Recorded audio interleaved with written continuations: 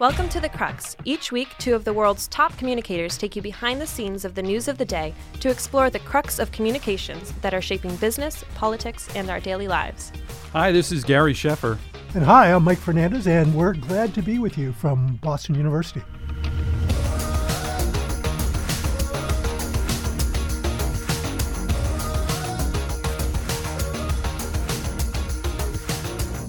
Hey, welcome back to the Crux, everyone. This is Gary Sheffer. I'm here with Mike Fernandez. How you doing, Mike? Great. How are you? Is any warmer up in your neck of the woods? Yeah, today we actually got to 0 Celsius. We're at 32 degrees. Amazing. Wow. Amazing. Well, hey, given what's going on with the weather across the North America, I believe anything at this point, and hoping for good things for everybody down in Texas after all of the problems they've had. So, look, let's get into, we've got a great guest, a really fun conversation. And I've got a news topic that we'll get into later on. Dean Acosta, who's the CCO at Lockheed, and he's got a NASA background. So I still have goosebumps, Mike, just thinking about talking to Dean. Look, so here's another fanboy thing from me, a massive Springsteen fan. And as you've probably heard, the root word for fan is fanatic. Exactly. There's nothing rational about some of these crushes I have here. So Springsteen's arrested for DUI, drunk driving charges last November, which is key. He does the Jeep commercial for the Super Bowl. And then it comes out that he's riding a motorcycle, right? So he's in this park in New Jersey, and some fans wait. He's on a motorcycle. Fans wave him over. They want a photo with him, and he agrees to do it. And he either had 1 or 2 shots of tequila. You can't remember after you have 2. Yeah. Right. Well, there's some dispute about this. He gets back on the motorcycle. He doesn't pull away, but the park police are watching, and they arrest him for driving drunk, essentially. But what I thought was interesting about this is a couple things: Jeep's reaction, and then the sort of crisis communications case that comes out. Jeep decided after this came out to pull the ad that was on the Super Bowl off the air, saying they were taking a quote unquote pause in the commercial until the actual facts can be established. And then there was some leaks back and forth where Springsteen's camp leaked that his blood alcohol level was only 0.02, a quarter of the state limit in New Jersey. But then the police leaked that, in fact, he was glassy-eyed and swaying and didn't do too well in some of the field sobriety. And that wasn't dancing to the music, right? That wasn't dancing in the dark. No, that was swaying. What's the swaying song? I'll think of it. But anyway, what I want to know is where does Springsteen go from here? Where do you go in the crisis management activity here? He's got to contend with a court case. He's lost the Jeep ad. And his fan base is sort of confounded by all of this. He's built an image of clean living everyman among the public. So first question, should Jeep have pulled the ad before this is, as they say, adjudicated? Well, first thing, good thing he wasn't driving a Jeep. Yeah, exactly, right. And look, I should have set this up. You and I have both had experiences with celebrity spokespeople. We have, right. Indeed. Yeah, and the other thing here is so Jeep is certainly in today's world in its right to pause the ad.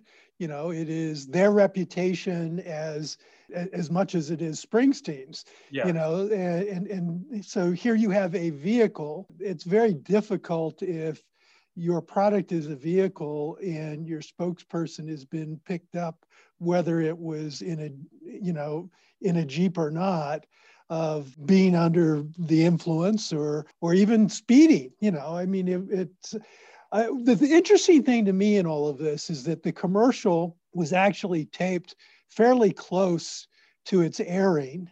Yeah. And so the actual incident took place in November. So yeah. I don't know what he was thinking or his team was thinking in signing the contract to begin with, before kind of laying all this out, or if they thought that they somehow would get underneath the radar and that this wouldn't come out. So there are a lot of things still to know about this, but I think long term, I don't think it hurts his reputation. He's made millions of dollars. People love his music. People will still go to his concerts. And so I don't think it hurts him there. But I do think it's, there are moral clauses in contracts now when you sign, talent. And I think this is a normal course of business. That said, you also wonder, there were people that loved the ad, and there were also people that disliked the ad. Yeah, exactly. Because it was an interesting message. I mean, I think it finding common ground, right? About finding common ground. And, so there is a chapel in Kansas standing on the exact center, of the lower 48. It never closes. And it had this whole imagery around the need for middle ground, common ground. And I just think that there may have been something too that maybe if the commercial was doing something more positive, maybe Jeep you keep it on. Yeah. Maybe Jeep would have kept it on. Now, going to past experience, I can't name names, but at one point I was in the middle of a discussion where an athlete had been hired to do advertising for State Farm, and we were getting ready to announce that we were going to do a whole series of ads with this individual. And then they got pulled over for driving over 100 miles per hour. Oh, geez. And so here you are, State Farm, an insurance company. Oh, wow. So you're all about safety, right? Right. It's not even the product. It's in terms of the automobile like Jeep, you're all about securing things. And we went round and round and round as to whether or not we should still keep the athlete. We did pause. We didn't announce. We waited several months before we moved ahead with that athlete, but made it abundantly clear to the athlete that were he to press the metal a little too heavy in the future, that there was even an exit clause where we'd claw some of the funds back. Yeah. So I think this is normal course of business in today's world. The other thing I would say is, much like Bruce Springsteen, and to take a public example that I had nothing to do with, if you take the Kobe Bryant had a moment, shall we say, with someone who worked at a hotel that was not his wife. And that got lots of attention. Mm-hmm. But what allowed Kobe Bryant to get beyond it is he still had another day to play. Yes. And ultimately he won, I think, 2 NBA championships for the Lakers afterwards. And pretty much people forgot that this event ever happened. Yeah. And, this may seem like a topic that is a one-off or rare. This is going on increasingly. I'm trying to learn as much as I can these days about influencers. Mm-hmm. And these TikTok influencers, and it seems like when you go through them, every one of them has something in their background.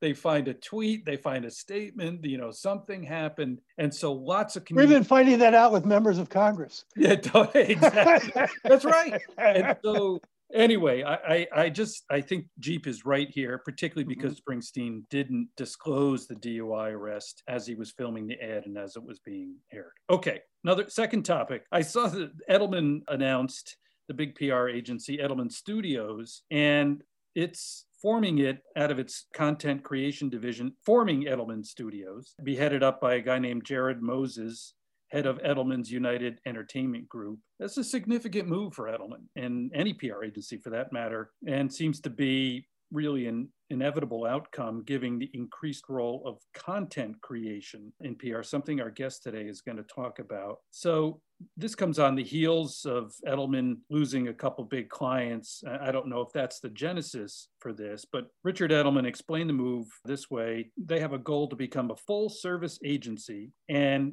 it's in response to the need for clients to tell their own stories. So my question, Mike, on this is, what do you make of Edelman Studios, and how do you see the role of content creation involving in public relations?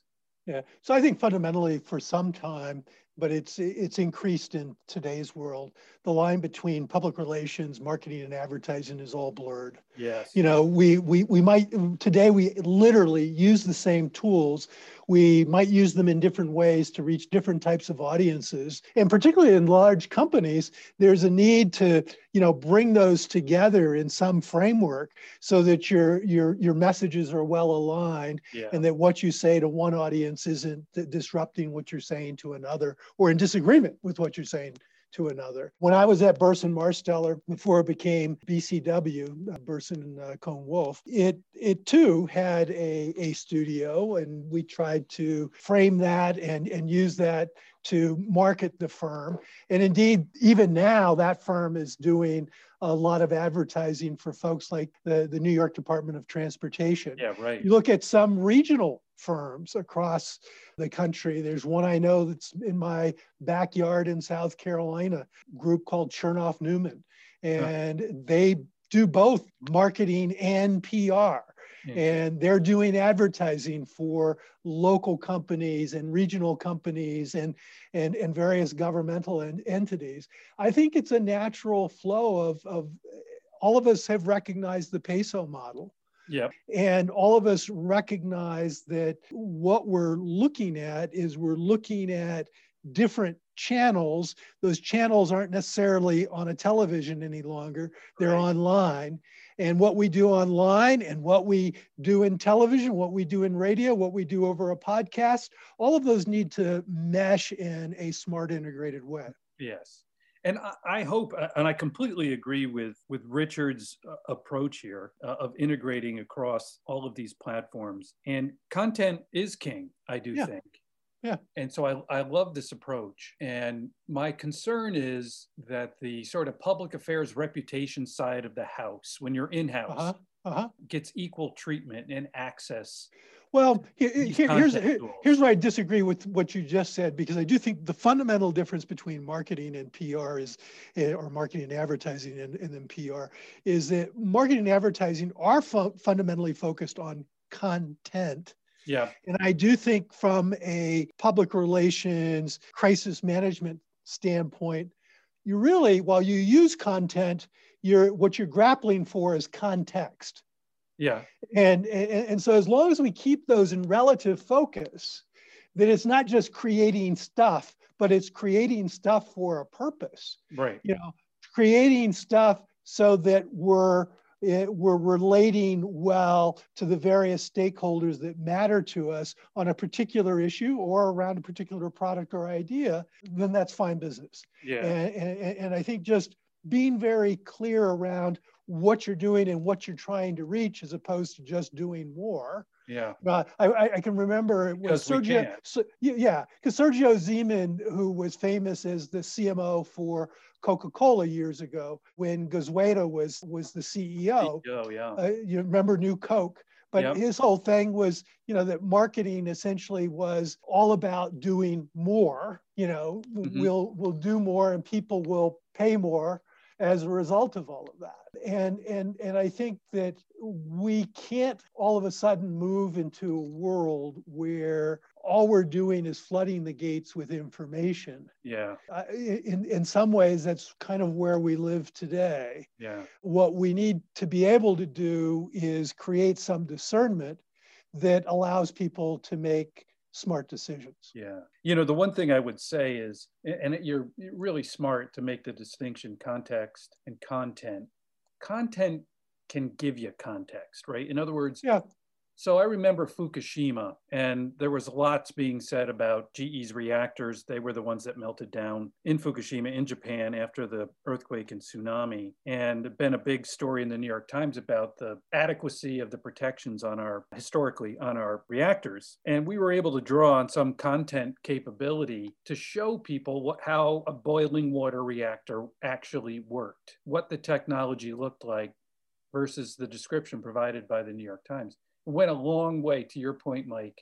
It's such a point well made on using content to create context and deepen understanding. Okay, so last topic, and just one I'm so anxious to talk about, I can hardly contain myself. I want to talk about NASA's Mars Perseverance rover. Our guest today is the former chief spokesperson for NASA. And this thing was launched in July. It landed yesterday, the fifth time a rover has been sent to Mars by NASA. And imagine they missed the whole baseball season. Yeah, that's right. So I want to celebrate this achievement and showcase good communication practices. I want to take a look at the communications from NASA surrounding the rover. I went in and I got the press kit for Perseverance, and it's an excellent example of NASA's approach to communications. It explains complex topics clearly, from the background of Mars itself to a detailed background of the launch phases for Perseverance. The first element is an entire section called 7 Things to Know About the Mars 2020 Perseverance Mission.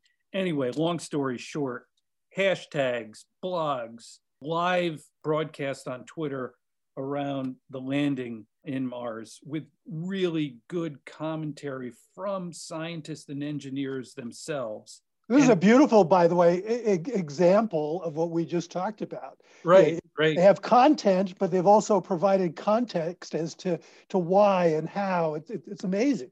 Yeah, I think we talked about too on the Crux previously, Mike. If you remember, we went and dug out the press kit to Apollo 11. Yeah. And that was so cool to look at. Anyway, I just been really impressed. Not many people in our profession give government communicators a lot of credit, but this is a case where we could really emulate some of their practices. Absolutely. And so I guess the question here is this proof that we can still communicate complex science clearly, persuasively, and with the context that you mentioned? And can it be emulated by others? I think it can. I mean, obviously, they have lots of resources and they do it very well, and they're very good at analogy. And I think the surprising thing for some people when they look at this as a government exercise is just how transparent it all is. Now, that hasn't always been the tale of NASA. In its earlier days, is well depicted by the book and then the movie, The Right Stuff. There was a little bit of all about self-promotion, and we make movie stars out of our astronauts, and then we ultimately had the Challenger space accident 35 years ago, where essentially the rocket at liftoff blew up. Right. And it was days and weeks before we knew the real story about the O-rings that had not performed because of the weather conditions. Yeah, freezing weather. Freezing weather, which NASA had been forewarned about.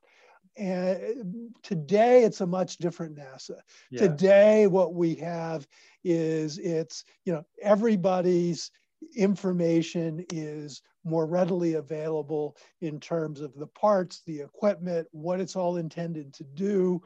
And it is impressive. And I think particularly companies faced with real challenges or a crisis, it would behoove them to think through, do we create essentially an electronic news package that allows people to better understand the context in which you're operating and what you're trying to do as you manage something very complicated and difficult.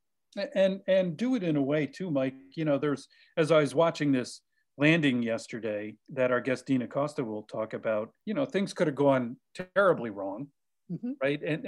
And so it's not a glorification, although by its essence it does when it's successful, but just letting people access to who you are, what you're doing, your culture, all those things. I've been mightily impressed. Yeah. And by the way, one of the things, NASA's not always right either.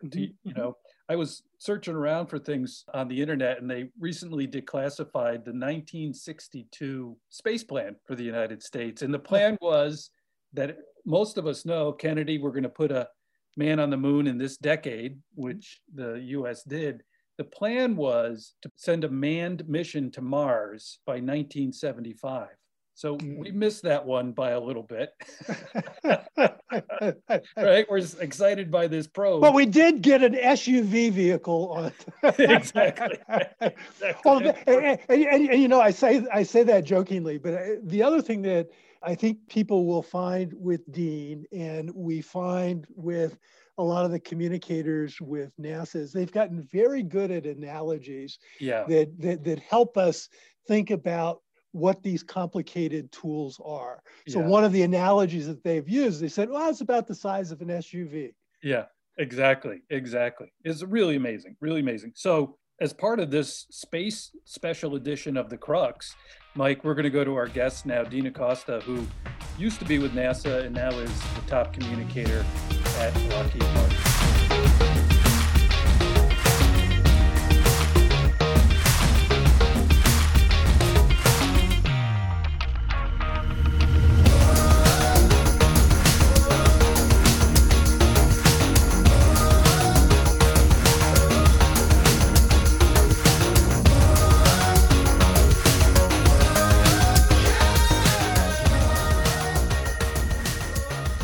Our guest today on the Crux is the Chief Communications Officer for one of the world's most significant aerospace, defense, and advanced technology systems companies, Lockheed Martin.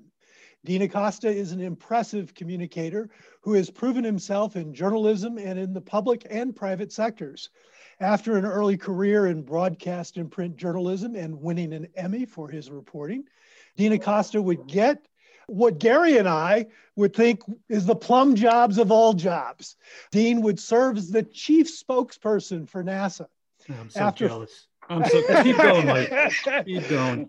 After 4 years in that role, he entered the corporate world, leading communications teams for Boeing's space exploration business, then Lockheed Martin's engineering and technology organization. Then he would serve as the global head of corporate communications at Phillips 66. And then he went to Honeywell and later became the CCO of its smart home technology spinoff, Resideo. Just 2 years ago, he returned to Lockheed Martin as a senior vice president and chief communications officer, 8 years after having left the company's engineering and technology organization. The last 2 years have been, shall we say, rather busy. For both Dean and his team, Lockheed Martin has done incredible in the marketplace in terms of sales and earnings the last 2 years. This past summer, the company selected a new CEO. It is in the throes of a $4.5 billion acquisition of Aerojet Rocketdyne. And to top it off, had to help a workforce of some 110,000, mostly manufacturing and research employees, navigate COVID-19 and still meet all of its contract obligations with government and industrial customers. And then this week, for Dean, it has been a bit of back to the future with NASA's Perseverance rover, which Lockheed Martin played a role in, which landed on the planet Mars just this past Thursday. So Dean, welcome to the Crux. Well, thank you for having me. And Mike, great to see you, and Gary and the team that helps put this together. Thank you for having me on. So you've been a busy guy. Tell us a bit about the role of Lockheed Martin around the Mars rover. Yeah, so we build the aeroshell. So that is, think of as you're coming into the atmosphere, it is what helps the payload survive entry. And it was been called 7 minutes of terror when you go into re-entry of the Mars atmosphere. And so Lockheed Martin is really the world technology experts when it comes to building those aeroshells. We've built every aeroshell that NASA has ever used. This is the 10th one. We've been involved with every Mars mission that NASA has ever been part of, going back to the 70s with Viking. And so it's pretty special. We feel incredibly honored to be part of it. And it's about science exploration. It's about finding out what could be happening to our planet and using Mars as a precursor to that. And anything you learn about, was there habitat or life or anything that existed, and anything we can learn from that and maybe apply to future generations here on Earth, that's what we should be doing. Yeah. Well, you've been in the unique position of having to work both sides of these kinds of events. And, since you did work at NASA, from a communications readiness standpoint, What's different for a communicator inside a company on something like this versus when you were sitting at NASA? Yeah, I think you'll appreciate this, you and Gary both being on the corporate side. And when you have a set of customers, particularly when you work in the industrial side, or for us, the United States government is our number one customer.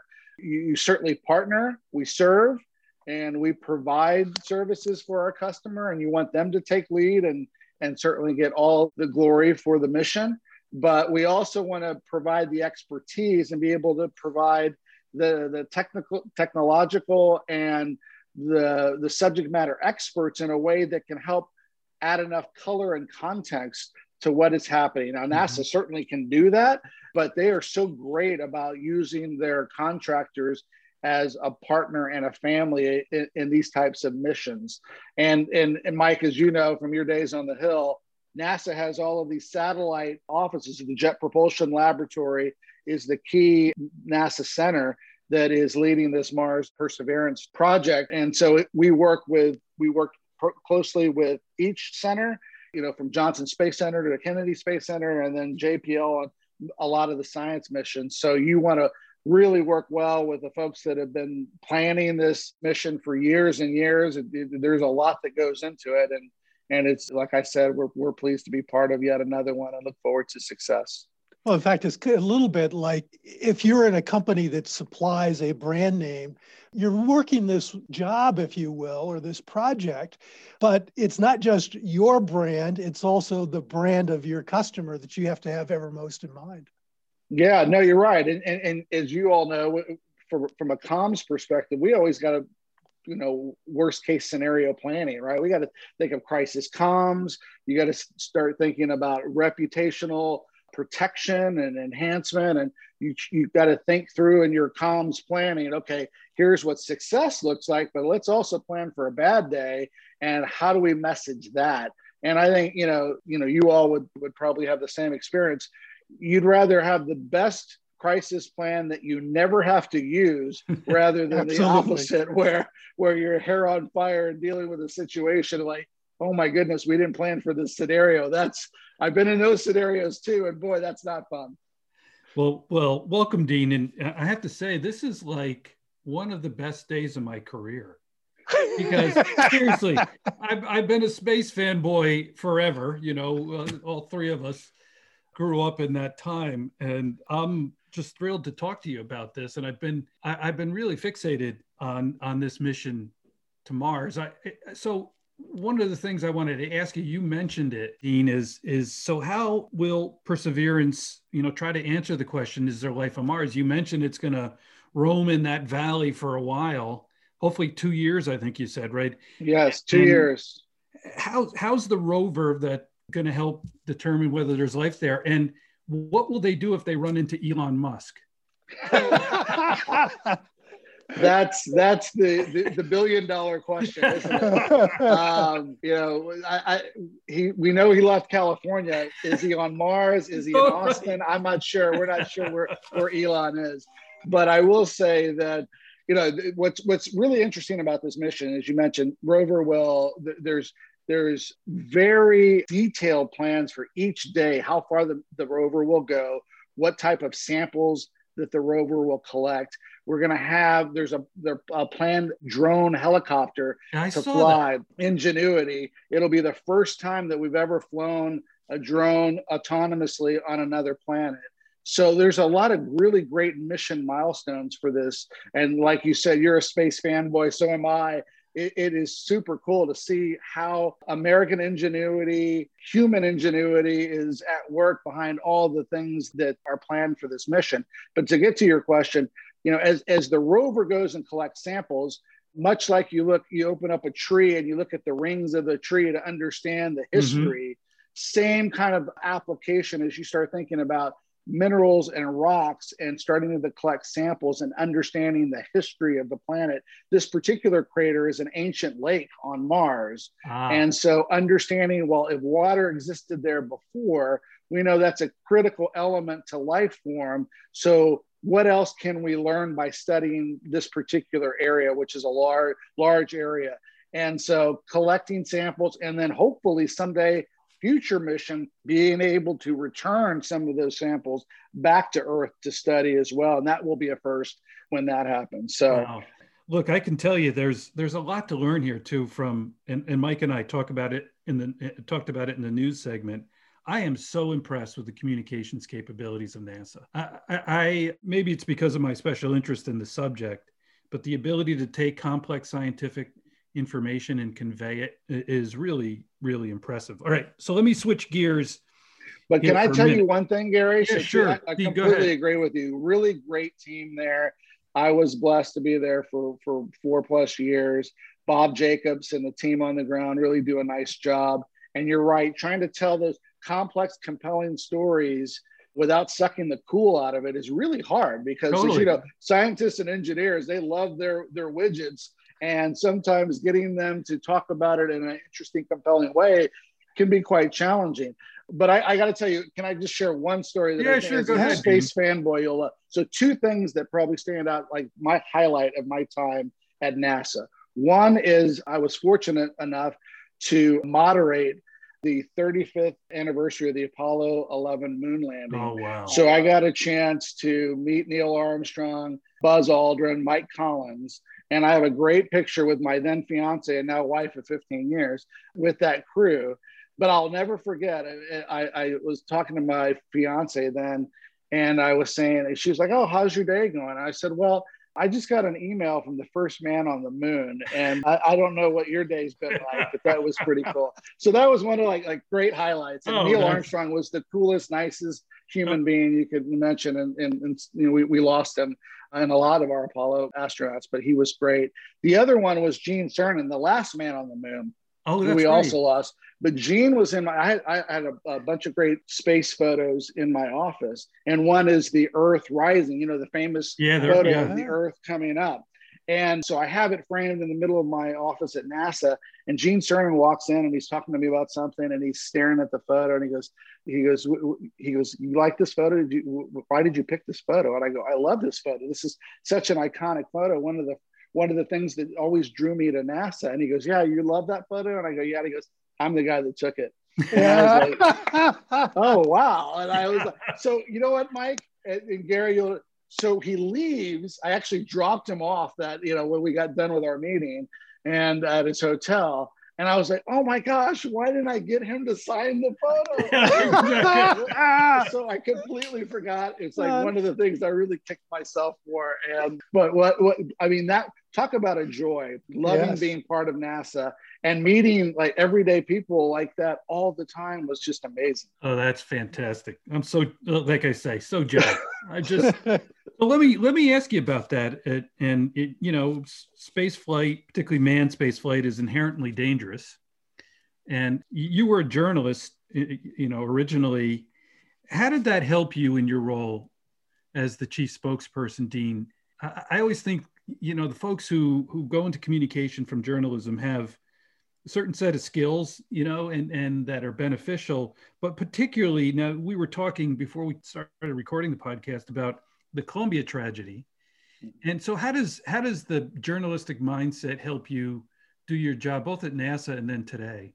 Yeah, no, I think you would relate with this, Gary. I will tell you, and Mike, I will tell you, so a couple things. One is I had the time that I broke into journalism, I was at one point had the opportunity to be a broadcast journalism. This is when I was in Phoenix, broadcast journalism. I wrote for the newspaper, the Arizona Republic. I had a column. Wow. I had a radio show, and I also wrote for one of the blogs. So I was on all 4 mediums at one time. And as you all know, and your listeners know, it's very different how you communicate, write, and message on all 4 of those platforms and channels. And so that was I was a young journalist, but it taught me something really quickly. Like I had to be super creative when I had a story of how to spread it out across those channels, but B, what worked and what didn't work and how to anticipate what, and this was way before what we knew what trending was or how things were going. So it much different before even we had the analytics that we have today. And so that has really helped me for a couple of reasons. One is, you know, when I was at NASA and I made the crossover it was the first time that I had to answer the tough questions. Boy, it's a hell of a lot easier asking the tough questions, but boy, answering them is really hard. So what was good is as a reporter, or a former reporter at that point, you could anticipate and know where a reporter was going with a story by the questions they were asking. So you knew where the headline was, you knew where all of these things were leading to. And so that is always, you don't lose that as a reporter. As a journalist, you get that, and you understand where a reporter is going or possibly could go. And so as I prep my CEOs or my executives, we always think through those, if you get this question, this is what could lead to the next question. And here's how you want to either lean into that, or let's bridge to another topic that we want to go talk to. And so that's been very helpful for me. The other piece is, as we are making the transition, as we have as an industry and as a function, but at Lockheed Martin, really on digital first. And what does that mean? We put out a third less press releases than we did just 2 years ago. And it is, how do you lean into the digital mindset and understand how it's going to go influence influencers? Right. And so it's a so those early days of being on, writing for a blog and understanding almost a podcast like you guys have, of how that can influence and how you can get super targeted with that information, has now changed how I think about creating content, message, target and segment audiences, and really drive a narrative or a campaign. And so I think that those early years as being a journalist across all those mediums has really influenced my thinking as a CCO, and how I help develop my team and skill sets that I think that will be beneficial to driving the Lockheed Martin narrative and brand going forward. As you mentioned, it helps in recruiting, what kind of skills you need on your team talent. Now let's go to something that none of us were trained for, which is in these jobs. You guys have had a lot of change, Dean, in the last few years, in executive suite, CEO. COVID certainly led to a lot of change. And so what we're seeing is lots of change management responsibilities, at least, being extended into our teams. How did you and your team help Lockheed Martin navigate all the change that you've had to go through in the past couple of years? Yeah, I think the opening was a perfect one by Mike. I mean, it's been nonstop for 2 years. I came back to Lockheed Martin. It was funny. I walked into my new office at Lockheed Martin, and I was like, wow, 8 years ago, this is the office I walked in to resign. And now I am walking back into the office, and I'm now leading the whole function. So it was interesting. I think a couple of things on preparing for change. I think you're right. Change communications, crisis comms, these are all now starting to blur a little bit more and more. And as we're going, I don't think any of us ever prepared a case study going through school or even in our careers about, okay, hey, let's build that crisis comms plan and change management communication plan around a global pandemic. I mean, I don't think any of us thought that we would be dealing with this, particularly a year later. But I will, to answer your question, a couple of things that we did, because we at Lockheed Martin, with 110,000 plus employees, we were basically 5% of a virtual workforce, 5%. Overnight, we went from 5 to 70%. So not only do you just think about that pull on the architecture, your IT infrastructure, to just how do you get the rhythms? Like, what's the rhythm like for that virtual workforce?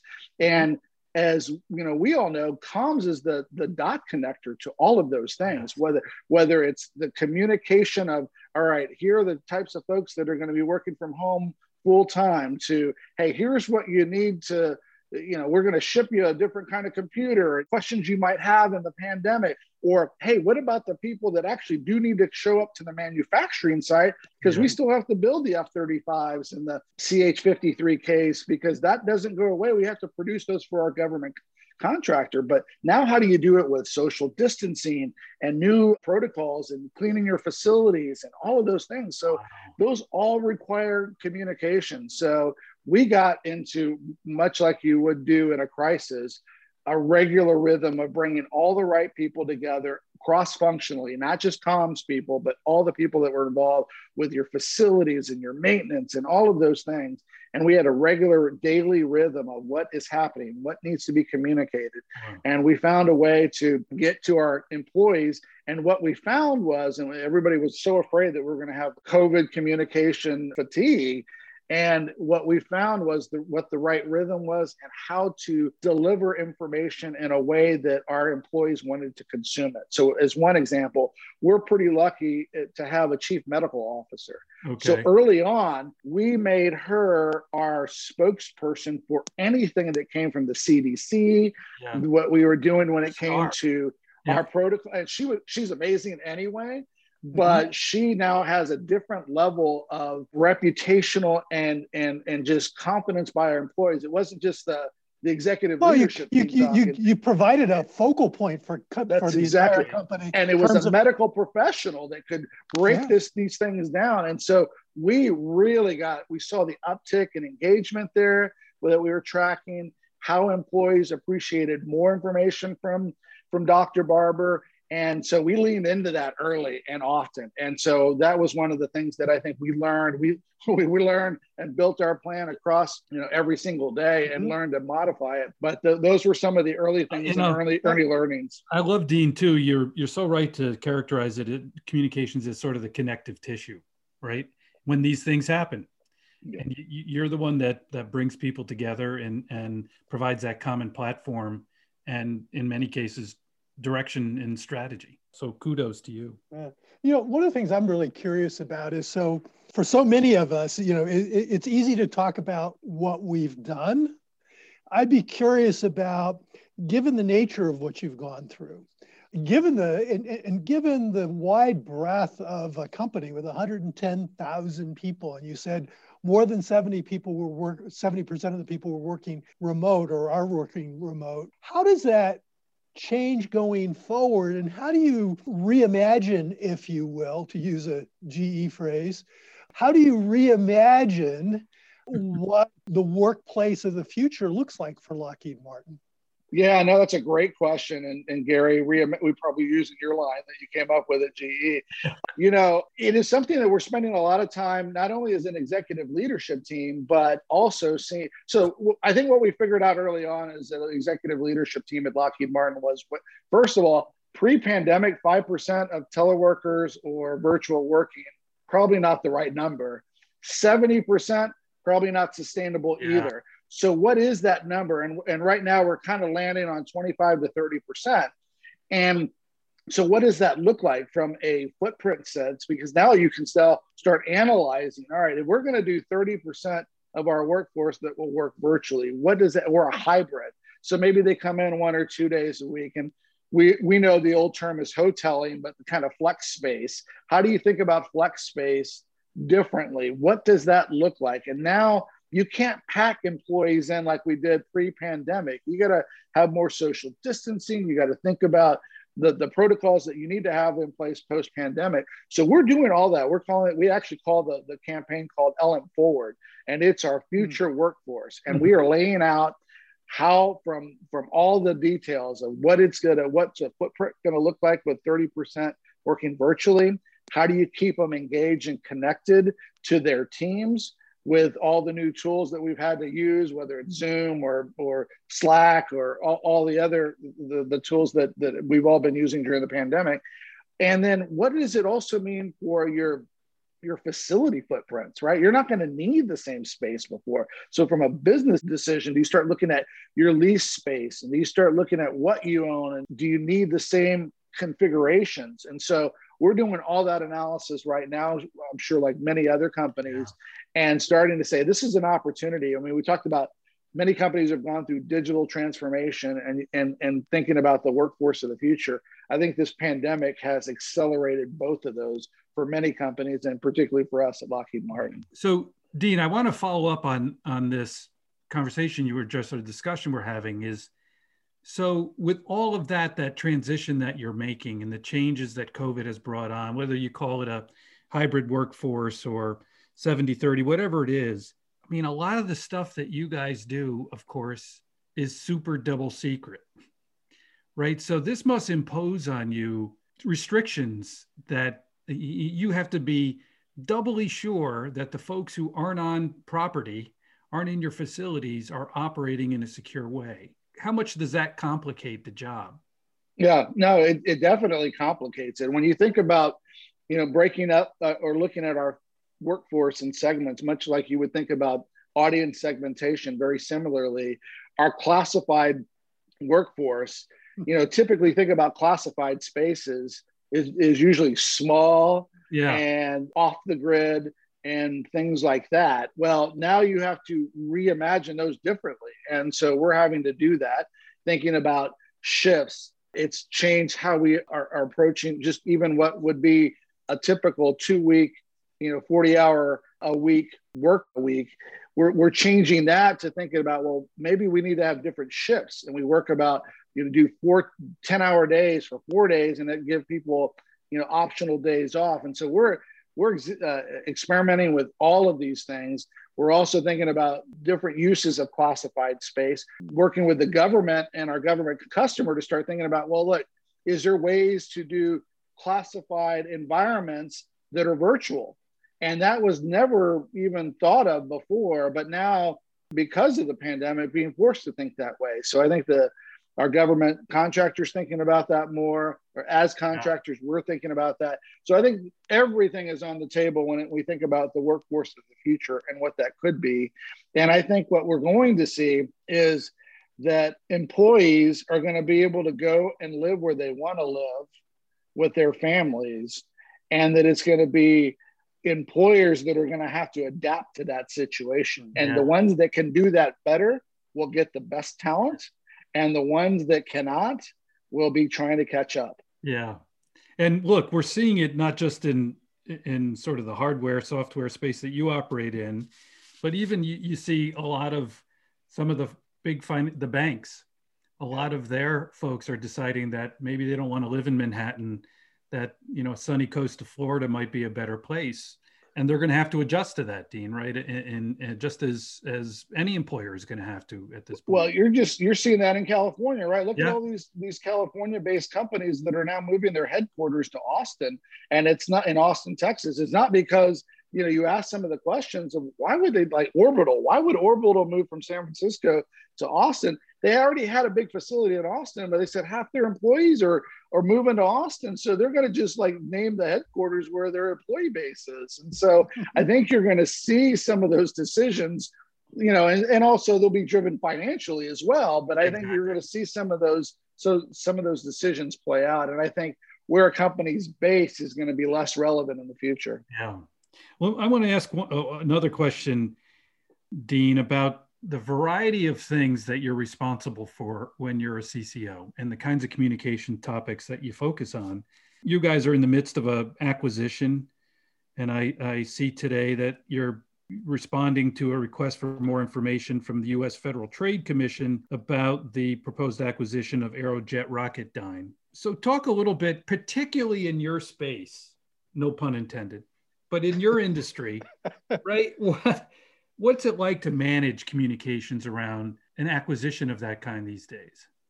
It's interesting you asked that, Gary, because when I went through the interview process to come back to Lockheed Martin, I think I had to remind them a couple of times, like, I used to work there before. I left the company. I had to remind them. I was so afraid I was going to get to the final piece. But I left the aerospace and defense industry to go to energy, and it was strategic in a way that it was driven by family, but I wanted to have a new experience outside of aerospace and defense.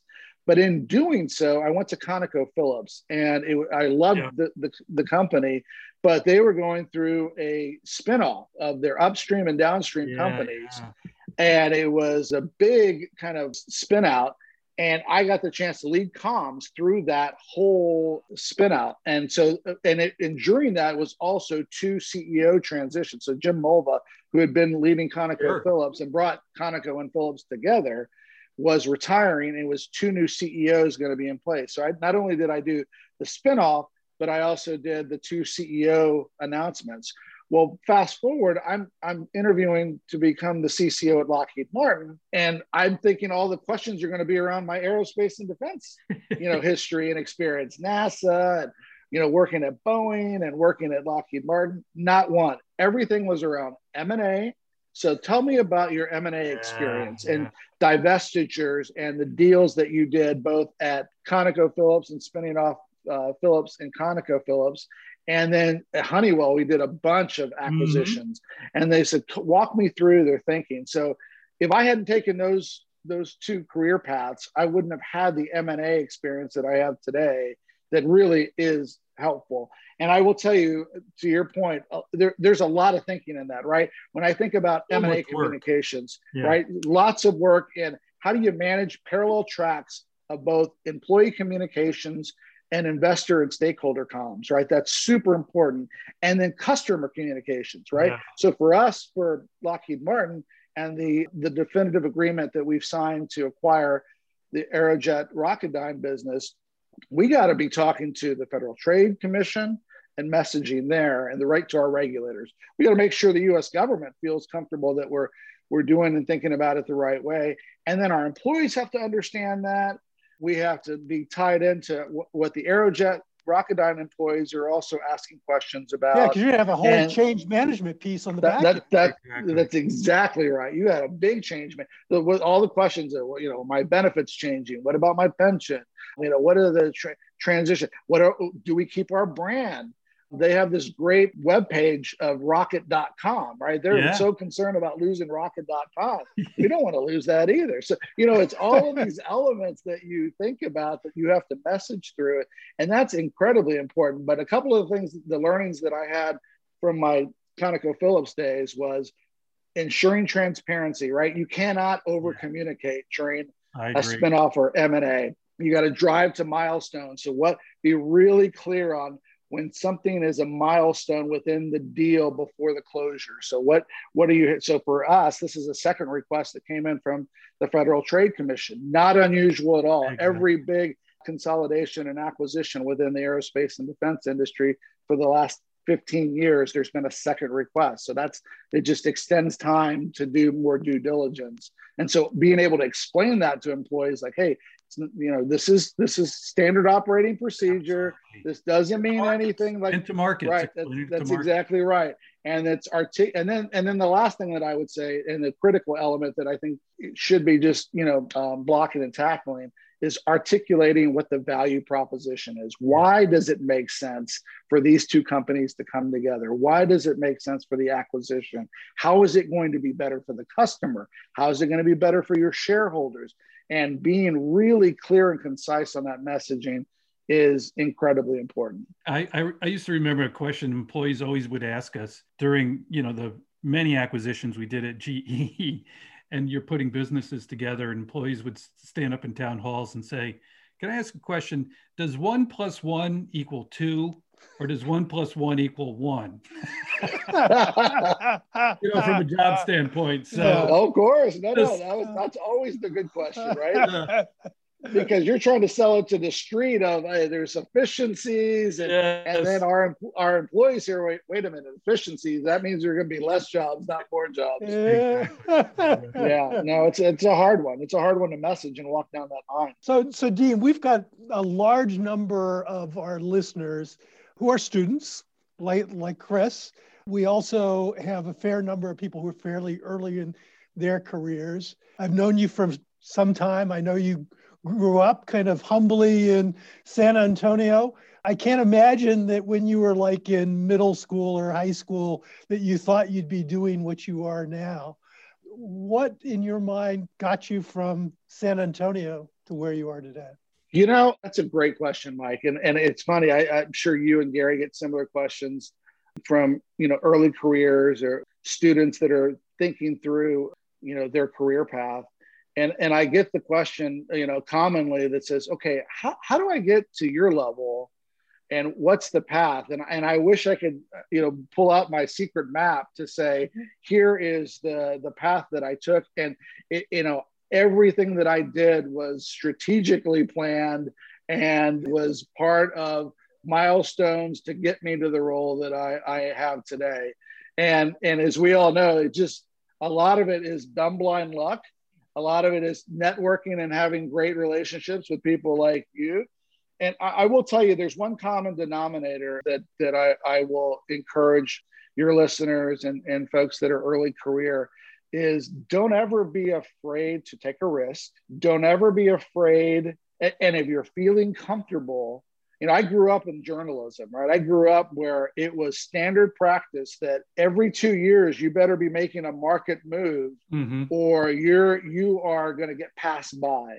So I had that mentality constantly of, okay, I gotta hone in my skills. I gotta get super as good as I could in this market to get ready for the next market.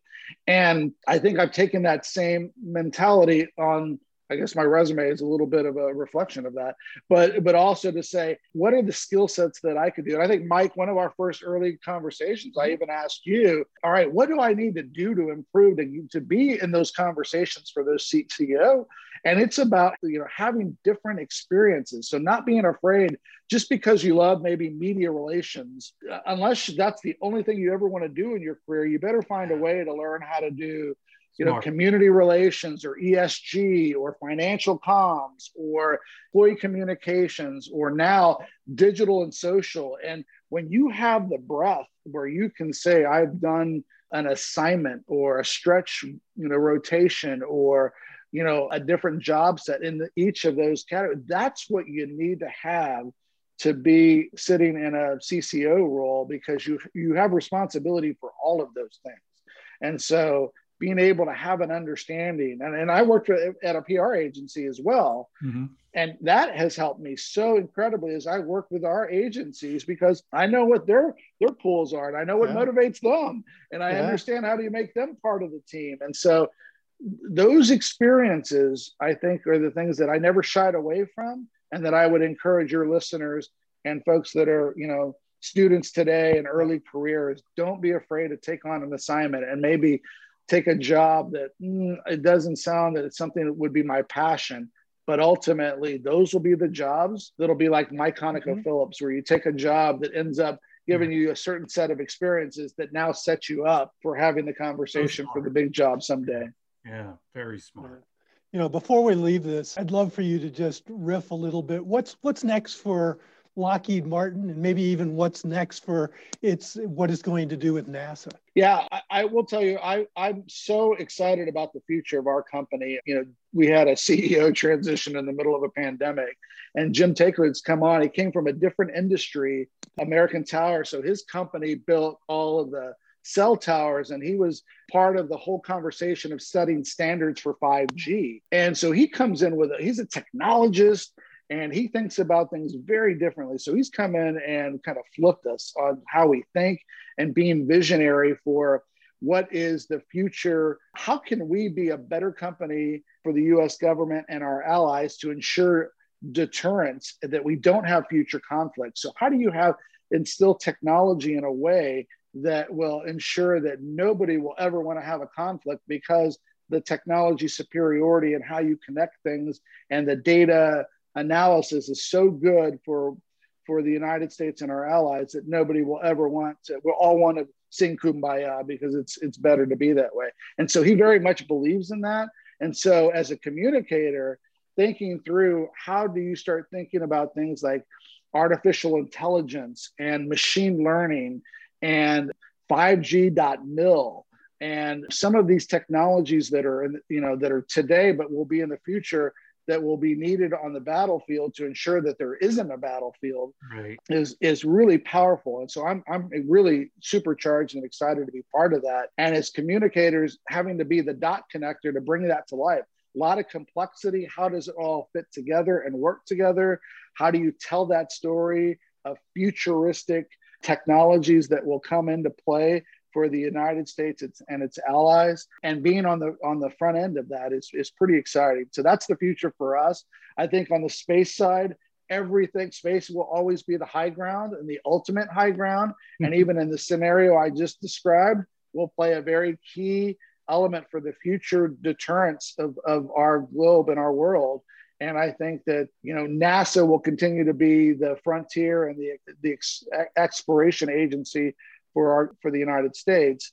but I think space will have a different mix that we see in the future that won't always just be exploration. It's always fun, inspirational, and exciting to be with you, my friend. Thank you for being on the Crux. Dean, thank you so much. Thank you, guys. I appreciate it.